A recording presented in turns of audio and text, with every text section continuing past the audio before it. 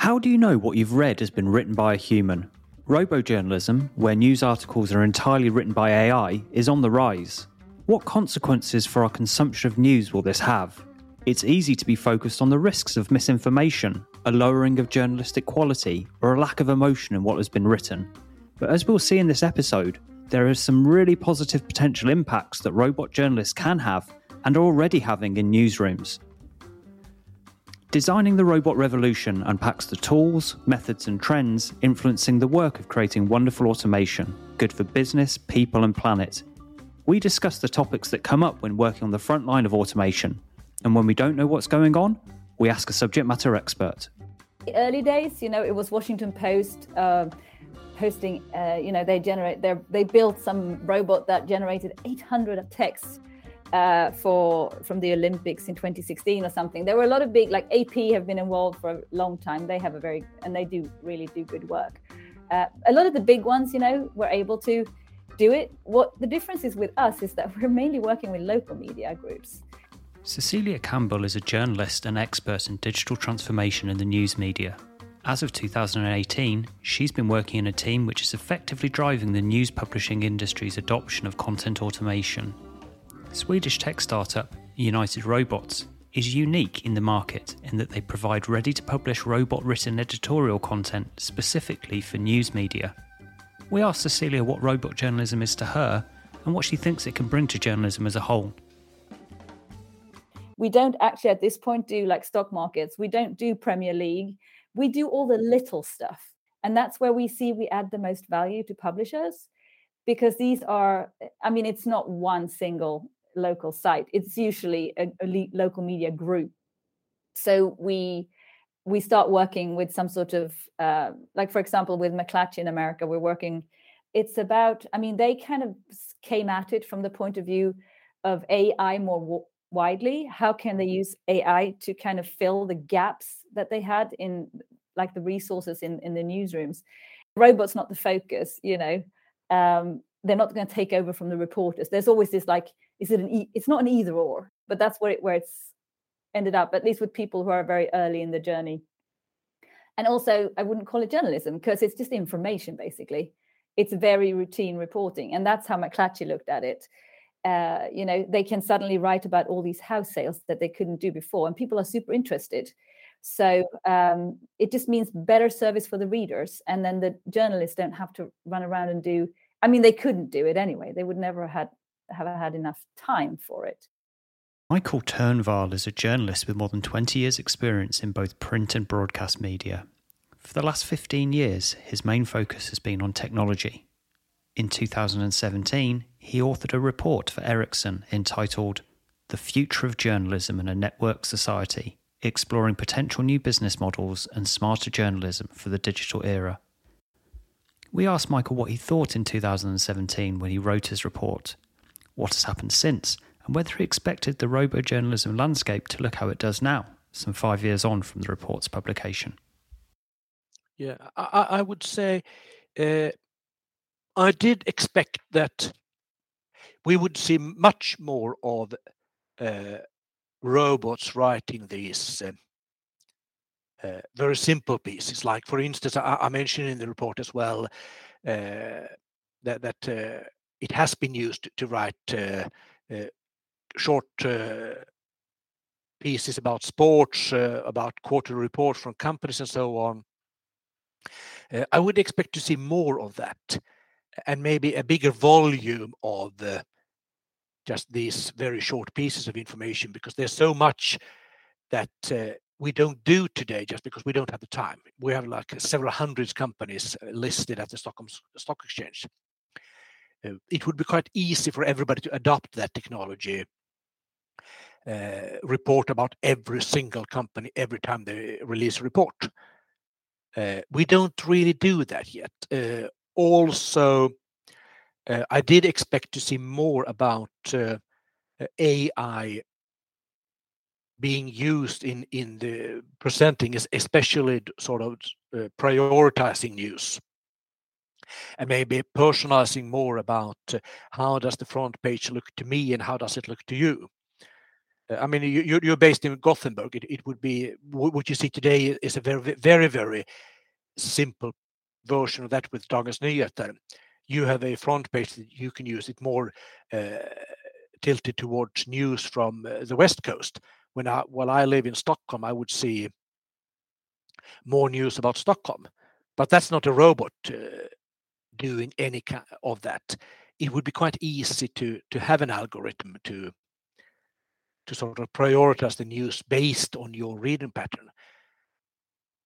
The problem why it hasn't taken off is that we just don't feel comfortable having an AI algorithm doing something that we feel that we as journalists should be doing. We feel sort of that we hand over control to somebody we don't trust. And that comes back to the trust issue. And I think so part of it is probably caused by the debacle with the social media, where you had no control and you had no input into those platforms about the responsibility a publisher has. And of course that went wrong. It would be easy to fix that with an algorithm at a news site, because we do feed it with all kind of data about journalistic integrity and so on. But part is just that we don't really feel comfortable letting a computer take over our job, because we feel that we are so important that no computer could possibly do what we do. I think one of the reasons that I think about now why we don't see that is the debacles we had with Facebook and other platforms in the US elections, the Brexit referendum, and so on. We saw that if we don't think through how we use this technology, things can go terribly bad. We actually used to have an algorithm do part of that job at Svenska Dagbladet, and we turned it off. Not so much because we thought it created some crazy bias towards anything, but it was more that we lost part of the control. We turn back to Cecilia to ask her how they deal with fake news and how they ensure that their news is accurate. I mean, in our case, yes, of course, you can point to the data. This is the source. If it's in the data, it's in the story. If it isn't, it's not. Like it's very straightforward. And normally, yes, and normally if there is a problem in a text, it's usually because the data was wrong. Nothing else, which is what we find. Of course, there are other things that happen along the way, but compared to how often I had this classic comment on a post at LinkedIn where we had written a headline for a link, which was like grammatically incorrect. And then, of course, somebody jumped on us directly and saying, "Oh, this tell you all you need to know about robojournalism." I said, "Yeah, but the thing is, the robot wouldn't have made that mistake. That headline was written by a human." Hello. So yeah, I'm waiting for that point where it's accepted in the industry, because we still have so much pushback. I mean, I had an email from some guy who was like a media consultant in the States who used to work at the New York Times, and he said, "Oh, robot journalism is disgusting. You should be ashamed of yourselves." I think the phrase robot journalism is part of the problem. I really do. Because if he'd gone to look at actually, for McClatchy, this is now supporting their business. They're putting together newsletters now, a completely new product where they have, around real estate specifically. So they have reporters writing some of the deep stories that go out, and then they fill them up with the local sales in everybody's respective area. And it's like something that they can, help get subscribers that way. And so, I mean, we really, when we say we try to empower newsrooms, we mean it. It's not like, and we see it happening, but it's very hard to convince people who just think it's like this whole robot versus human take, I mean, we still talk about robojournalism because the thing is, everybody understands what we're on about. Automated content is in every industry. So, as ever, the labels, what we call things, seems to really matter when it comes to adoption. Flesh and blood journalists seem to be having a bit of an issue accepting their new breed of newsroom colleagues and what this means for their role. But what about the readers? How do the consumers feel about content being written by robots? Or it was already in 2017 that part of the content will be created and curated by robots. So I think that people are much more comfortable with it. And you see that also in the use of social media. I mean, we've been talking about what happened in the 2016 elections for years now. People still consume news via social media. So I think there's much higher acceptance among readers that part of the job will be done by computers than it is among us journalists.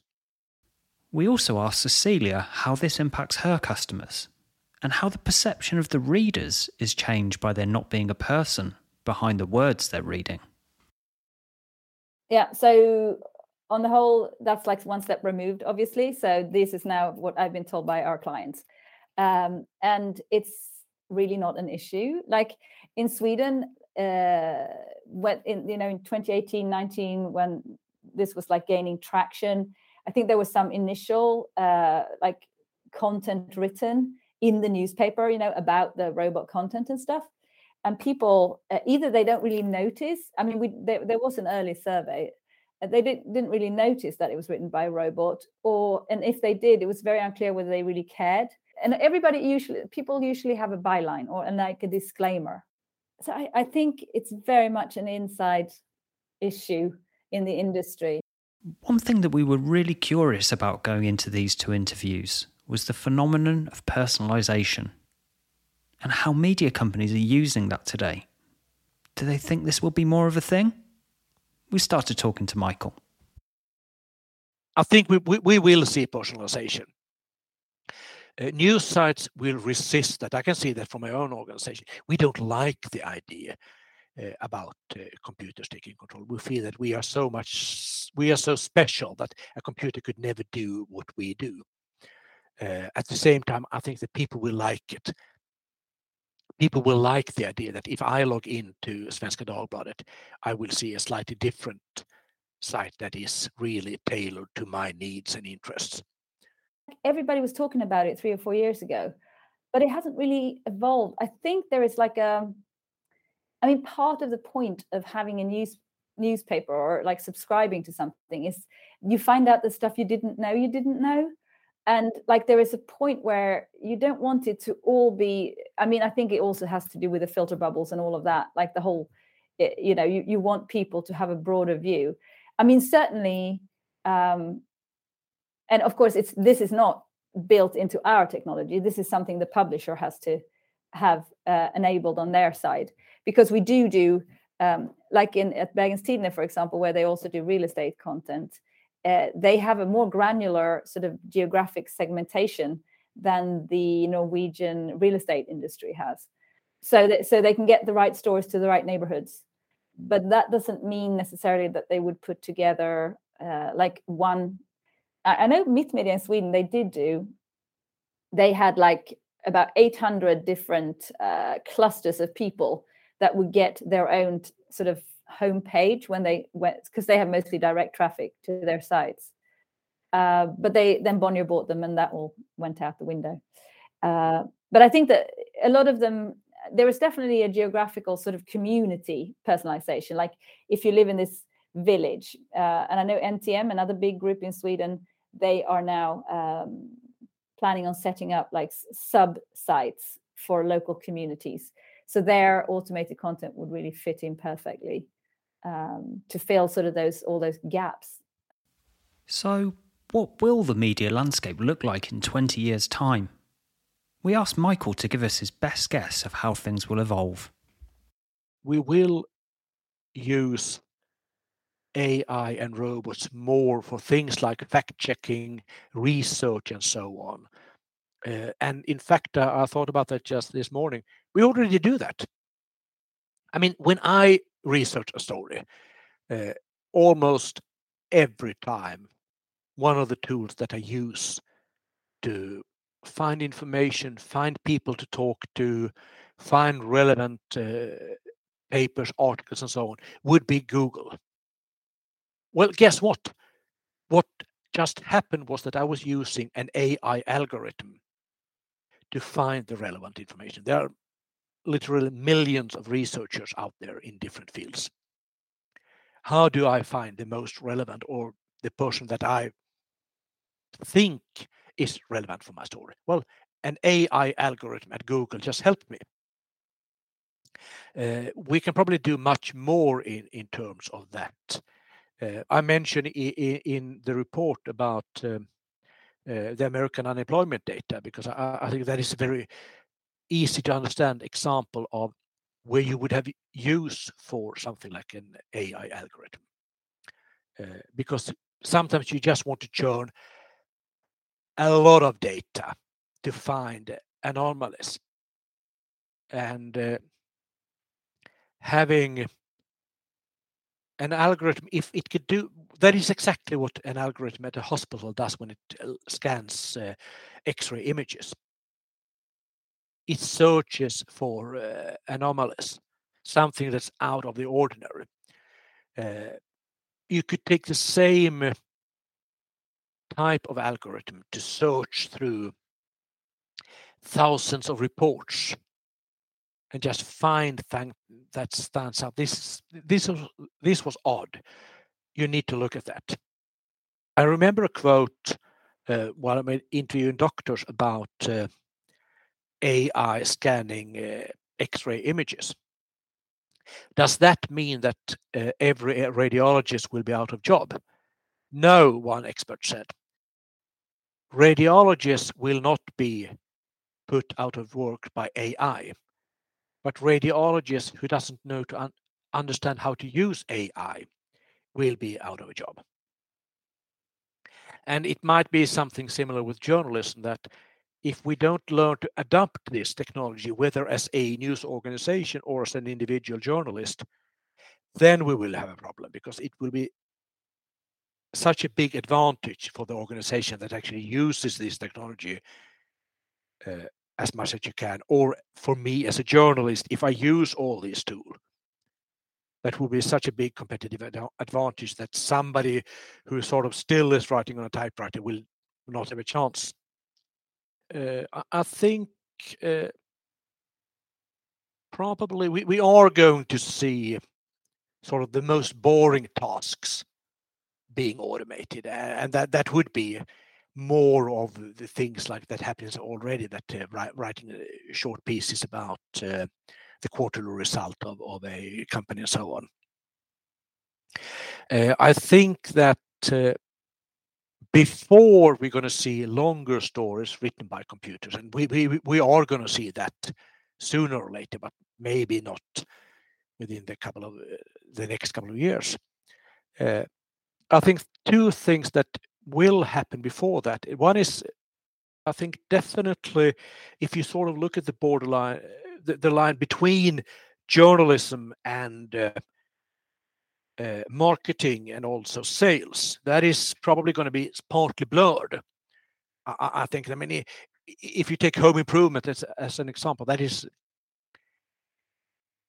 I mean, you're probably going to see that kind of services already much more present in areas where you don't need the journalistic integrity sort of to defend society. If you're going to cover an election, you want to be pretty sure that the journalist that does that is reasonably unbiased. But if you are looking at a home improvement magazine, you could be much more, you don't need that kind of high standards. And there you could probably do more in terms of creating content for you that is more relevant to you, and also sell all kind of products to you that you might need. But at the same time, I think that if we sort of fast forward 20 years from now, things will probably look much different. We don't know when sort of the next big leap is taken when it comes to AI, but things will happen. And the way we say now, for instance, we will never see a truly safe driving car. Well, how do you know that?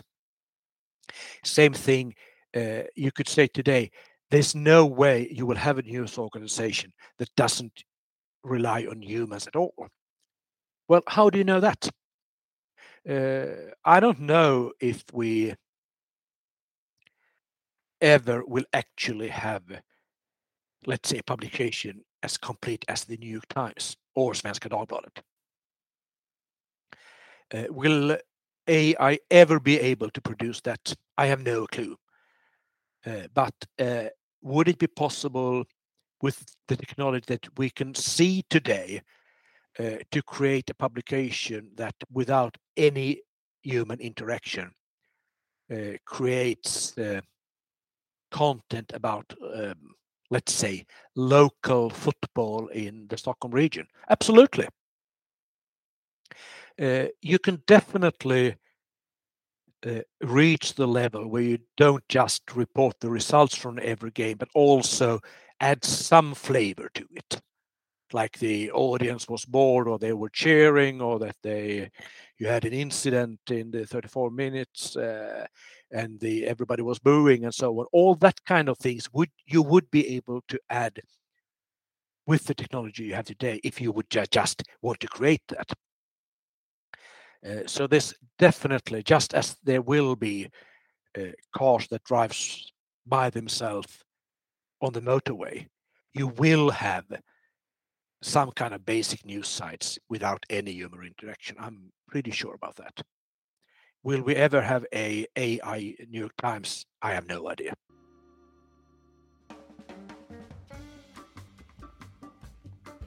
We're going to leave Michael and Cecilia now, but lastly, we're going to let Cecilia give us a bit of information about where we might be heading with all this. Reuters Institute in Oxford, they have a yearly report, like a trend report in January. And this year was the first year, I mean, they've talked about AI in the newsroom a long time, but this year was actually the first year they mentioned robojournalism. And 40%, because they do a big survey of media leaders, and 40% said that it was either somewhat or important this year, which is like gone from 0 to 40.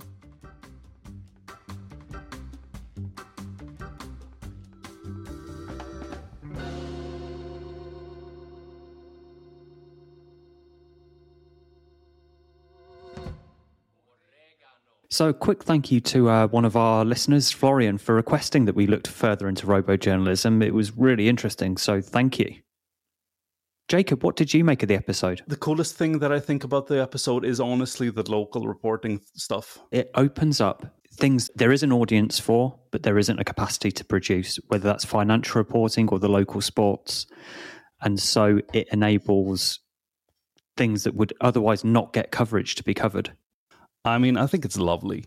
I live in a small, like, it's not even a town, it's a village, if that. I mean, I'm sort of staring out on a couple of horses in my next door neighbor. But the potential for having the local community, like gathering people or the local football team, because we do have a football team, it's tiny, and we're not in any sort of league.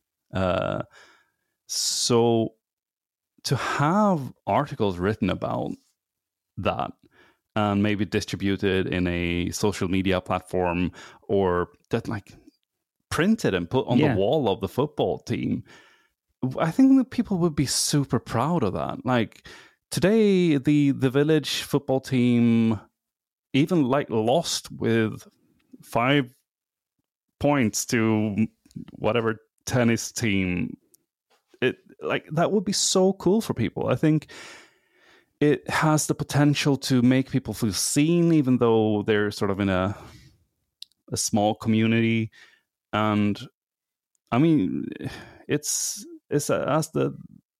there aren't really resources to do that other than using computers. So it's almost like every local community, no matter how small, can have the capacity now to have kind of high quality journalistic reviews that otherwise just wouldn't be captured. You had some interesting conversations this week on LinkedIn, didn't you, about the autonomous ships? Yeah, I had Albin reach out to me. Really happy about that. Always fun when people reach out. And he told me about this thing when if a ship is abandoned, you can actually more or less, given some legal jumping through hoops, you can more or less take over a ship that's been abandoned. And that's going to have implications if you don't have any people on board. Like, how does that work? Because, so how it works is if you salvage a ship that there are no people on, you're entitled to some reimbursement from the person owning the ship, because basically it can be kind of dangerous if like ships are moving around. So the rules sort of state that you have to get thoroughly reimbursed to the point where it can actually be equal to the value of the ship. So therefore you're given the ship, more or less. So it's something to think about. And I think all of these like weird laws that might come into effect, or that's going to be the next 20 years when it comes to autonomous systems and responsibility. It's not only about the trolley problem, it's also about, and the trolley problem is where you have the AI car decide who lives or dies in a scenario where there's a problem. But here you have all these laws and all of that stuff that we need to take into consideration. And that's going to be an adventure, I think. So please keep the comments coming. And the requests for shows, we definitely take inspiration from it, and it sparks conversations. So if you have any comments about this episode or suggestions for new episode, please get in touch with Jacob or I on LinkedIn. If you'd like to support the podcast, please give us a rating. You can rate us on Spotify by pressing the show's robot icon to get to the show page, and you'll find the star rating just below the title. Thank you.